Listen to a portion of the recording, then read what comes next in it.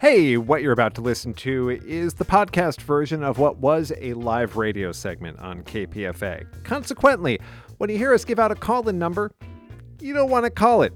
If you're listening to this as a podcast, it is already too late, and nobody on the other end of that phone number is going to have any useful answers for you.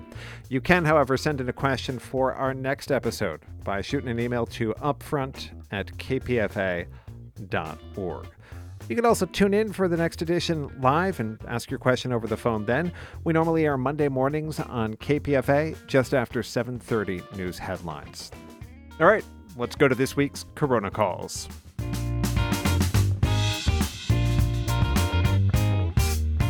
We're going to turn, as we do most weeks at this time, to new developments in the world of COVID-19. Our guest is Dr. John Pfeffer, Dr. John Swartzberg, Clinical Professor Emeritus of Infectious Diseases at UC Berkeley School of Public Health. Good morning, Dr. Swartzberg. Good morning. I was wondering if we could start with maybe a vibe check on where the pandemic's at. I was trolling through the charts of COVID levels in sewer sheds around here and noticed that most of them seem to show a pretty steady upward trend since sometime in June. And then I trolled through some CDC statistics and saw the number of COVID hospitalizations, while still low, has been trending up, as has the percentage of people who show up at emergency rooms who test positive for COVID as part of the routine intake testing. Are we seeing enough of a trend to be concerned now? Well, we're seeing a trend. You're spot on with your observations. Clearly, the numbers are up in all of those parameters. And just anecdotally, I know several people right now who have COVID. So there's clearly a lot of virus in the community. I think we have to put those numbers in perspective, though. We're starting from a very low base. That is, we've reached a number of cases of COVID, hospitalizations for COVID, even deaths for COVID now that are lower than at any time in the pandemic. So when you read numbers about a 10% increase in caseload, or a 3 or 4% increase in percent positivity, or even an increase in deaths, you have to remember that it's a percentage over a very small number, so it's not a big increase at this point. I interpret this as meaning that, yes, we're seeing an increase in cases, and we are starting to see a little bit of an increase in hospitalizations. But it's nothing compared to the last 2 summers at this point. And nobody can predict what this virus is going to do still, but I think that things are looking like we are going to see a summer rise in cases, but nothing like the previous summers. In the data that's collected on which variants are turning up in samples, is there any evidence that a new variant is driving the surge, or do we think this is just a seasonal pattern, a consequence of people sharing air-conditioned spaces indoors when the heat cranks up? I think it's more likely the latter, and that is a seasonal pattern. Now, it's important to establish right up front that this virus has not found its seasonality. We can't say that, like influenza, we know has a classic seasonality, measles had a classic seasonality, and so on. This virus doesn't have a classic seasonality as yet. That said, I think that I don't know if it's just the air conditioning and people indoors, because it's probably more than that, because people are in air-conditioned areas all over the country right now, and we're seeing rises in different parts of the country more than others. So air conditioning, I think, plays a role, but I think it's more likely the fact that really the American public has decided to live with this virus and go on with its life, and that may be very reasonable for the vast majority of people. So people are doing the kinds of things that put them at risk of getting COVID, and I think that's why we're seeing an increase in the number of cases. Again, not a dramatic increase, but coming back to your original question, this is what gives me the greatest deal of comfort, at least today, and that is there is no new variant. We're still dealing with all these different variations of Omicron. We've been dealing with them since December 1st of 2021 here in the United States. So we're dealing with variations of the same variant. And that's, I think, very reassuring. We haven't seen, like we did that terrible Delta a couple years ago, or different new variants that just were a whole new ball game. So I think that's very comforting. We know the beast right now. Now, that's not to say that we could wake up tomorrow and all of a sudden there's a new variant. It sure could do that. It's done that in the past, but we haven't seen that for a long time. It is at least theoretically possible for the virus to kind of hit its peak level of optimization, right? Like it mutates into its most contagious form. It's just not going to spin off new variants after that point. I wish that was a law of nature, and that is that we're guaranteed that that will be the case. It certainly is the case historically for viruses and bacteria to tend to do that. And pandemics do end. So I think that we can be comforted. It's just a question of, is it going to end in 3 years or 10 years or 100 years? So I think that that's a likely scenario. That tends to be the way nature plays the game, but no guarantee. No guarantee indeed. All right, our guest is Dr. John Swartzberg. He is here to answer your questions. If you'd like to put them over to him over the phone, the number is 1-800-958-9008. That's 1-800-958-9008 for your Corona calls. We'll start with some questions from the inbox. Maria in San Francisco wrote in to ask about potential long-term effects from COVID that are beyond the chronic illness immediately after infection that we call long COVID. She writes, what if there are effects down the road that aren't obvious at first, and it doesn't, quote, unleash its full devastation on the body until a decade or so down the line? Right. Well, of course, we don't have a decade or so to know the answer to that question, and it's a very important question that Maria is asking. It would be unusual for this to happen. We know with some viruses, like in the herpes virus family, like herpes or chickenpox virus, we know that these viruses can live in our bodies for the rest of our lives and can reactivate episodically for years. We have not seen anything like that with this virus. It's very different than the herpes viruses, and it doesn't behave like that. So I think that would be the likely explanation for a surprise down the road, and we don't see that with this virus. So I think it's unlikely that people are going to get over COVID and then 10 years later they're going to all of a sudden have a problem that was related to that event 10 years previously. I think that's highly unlikely. But until we have 10 years under our belt, we can't be 100% sure.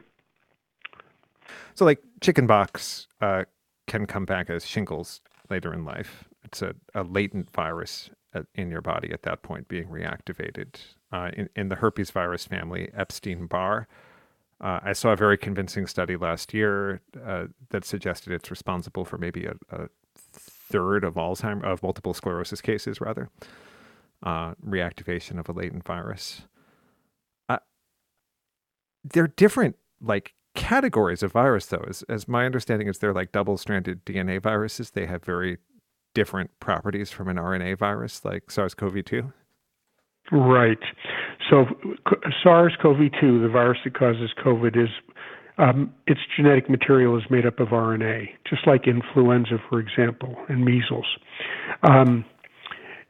Herpes viruses and many other viruses are made up of DNA as opposed to RNA. And in the herpes virus family, they can establish what you're describing correctly as latency. That is, the virus can get inside of our cells and just stay there, not manifesting themselves for years, sometimes decades, and then pop up again.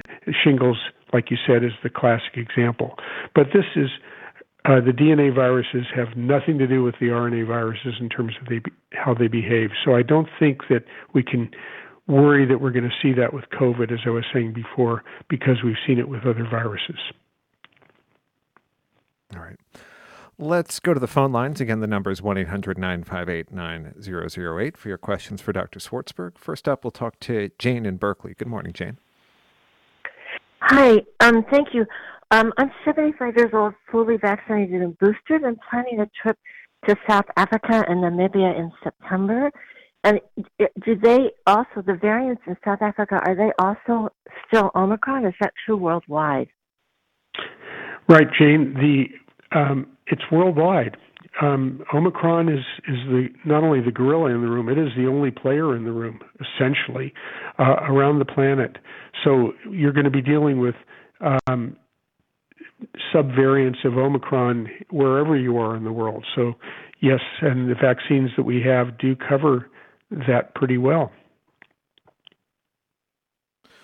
Good luck planning that trip. It sounds lovely, Jane. Let's take another one from the inbox. Karin in Petaluma asks if we've ever gotten a good answer on how important fomites are in COVID transmission. This would be like residue left behind outside the body, like from a sneeze on a doorknob. Yeah, we're pretty much where we've been for the last couple of years in terms of our knowledge about that. And that is that inanimate objects, fomites, do not appear to play an important role in the transmission of this virus. But notice I say an important role because I can't tell you with 100% assurance that they don't. And that's why I think the CDC and the State Department of Public Health here in California keep telling us to make sure you use good hand hygiene. The way this virus almost always spreads is through the air, typically in very small particles that can travel a distance, but also in larger particles that can travel about 6 feet. So this is its primary way of spreading.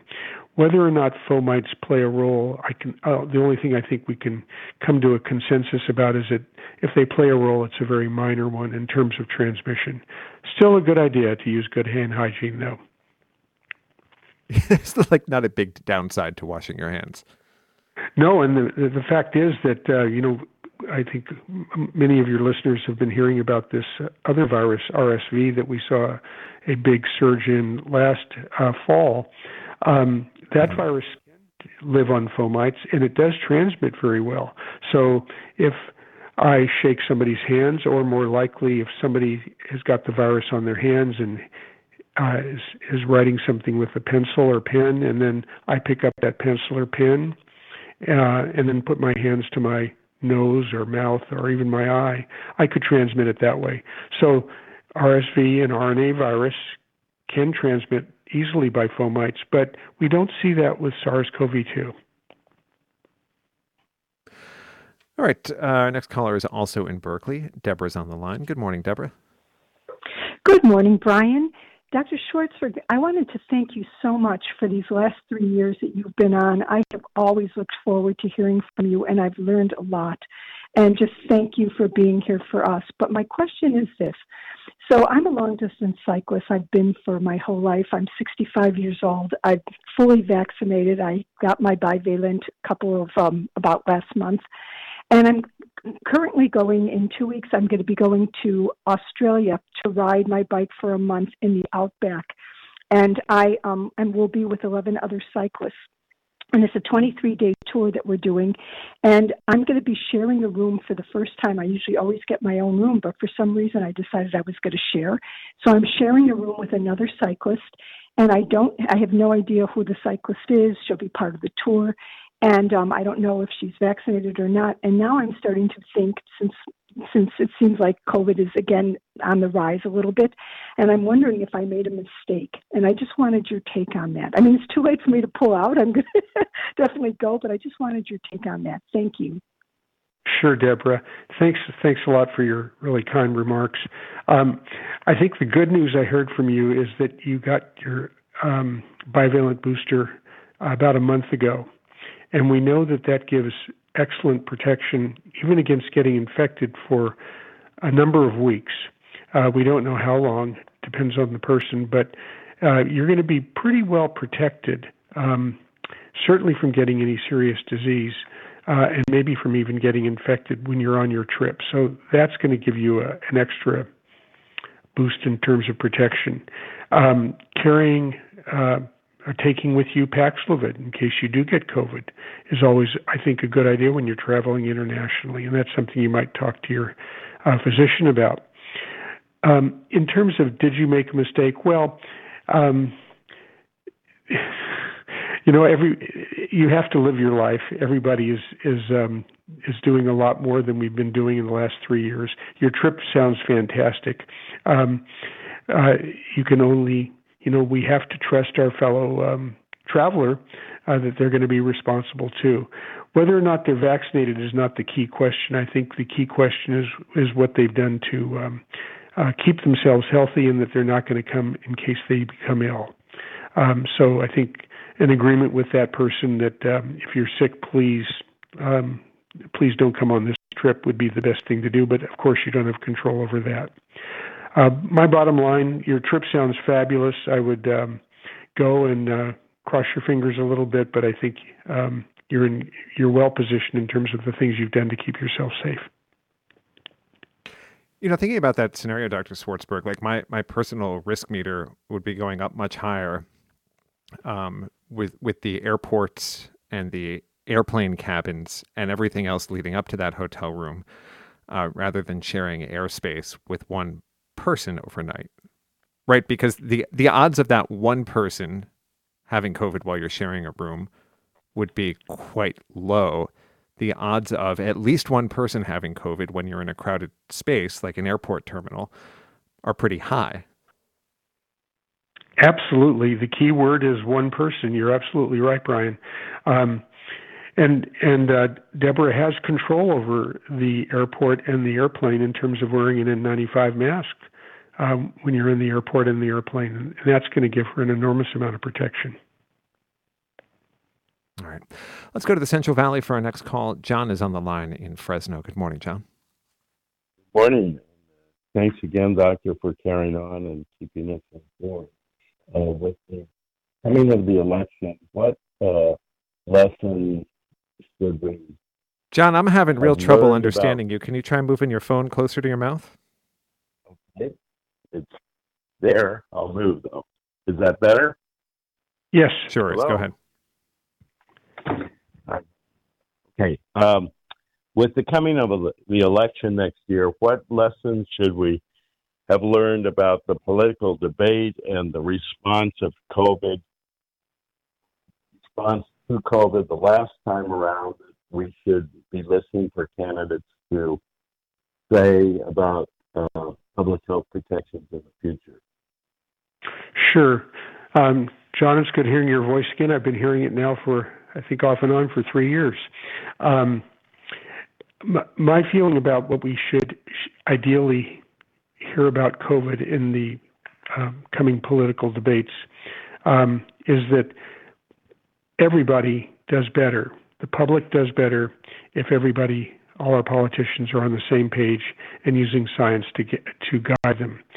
So that's what I can only pray for. Tragically, we didn't see that in 2020, and we know the consequences of that. It led to an awful lot of increased misery and death for people. So my hope is that politicians can see their way to not politicize the public's health.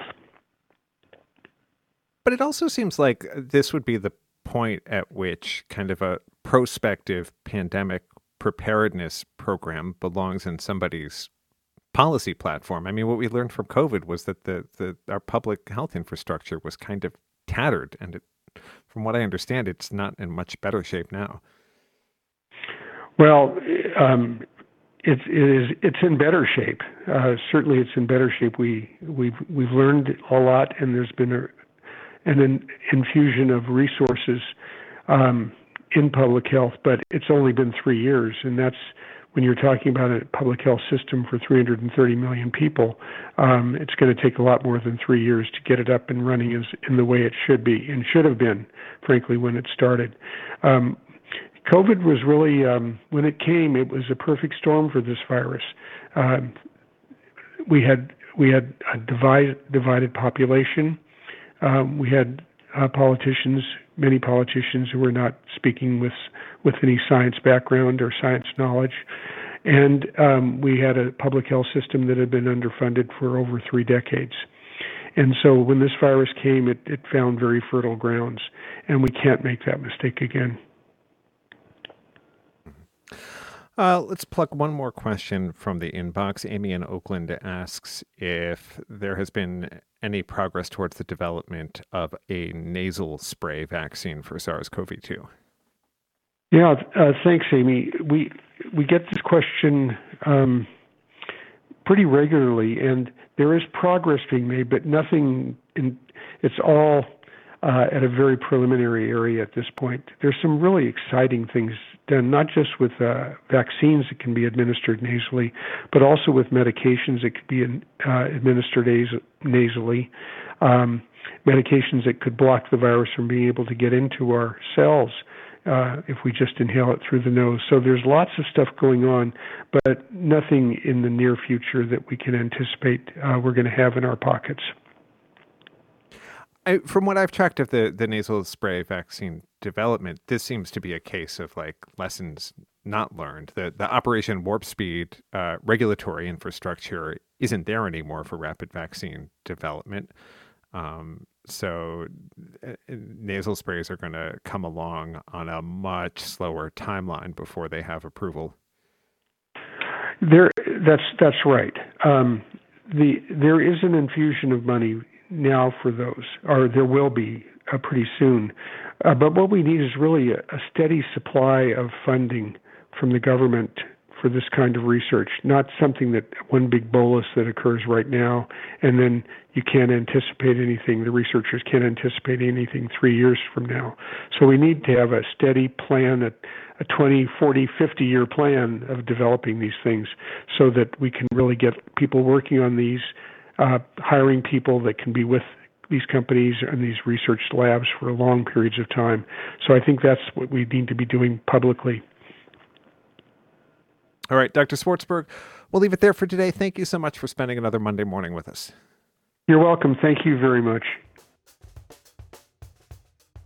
All right, that does it for this week's edition of Corona Calls. If you want to send in a question for the next one, you can shoot an email anytime to upfront@kpfa.org, or you can tune in live. We normally broadcast Mondays just after 7:30 news headlines on KPFA. We put a little bit of extra work into repackaging this live segment as a podcast because it feels like the information is useful to a lot of people, and we ought to make it accessible through as many channels as possible. You can help us get the word out by rating and reviewing it in whatever app you're using to listen. And if you want to pitch in some cash, we wouldn't say no. We always take donations at kpfa.org. I appreciate it if you mentioned Corona Calls when you make your pledge. My name is Brian Edwards Teekert. I hope you have a great week. Stay well. We'll talk to you next time.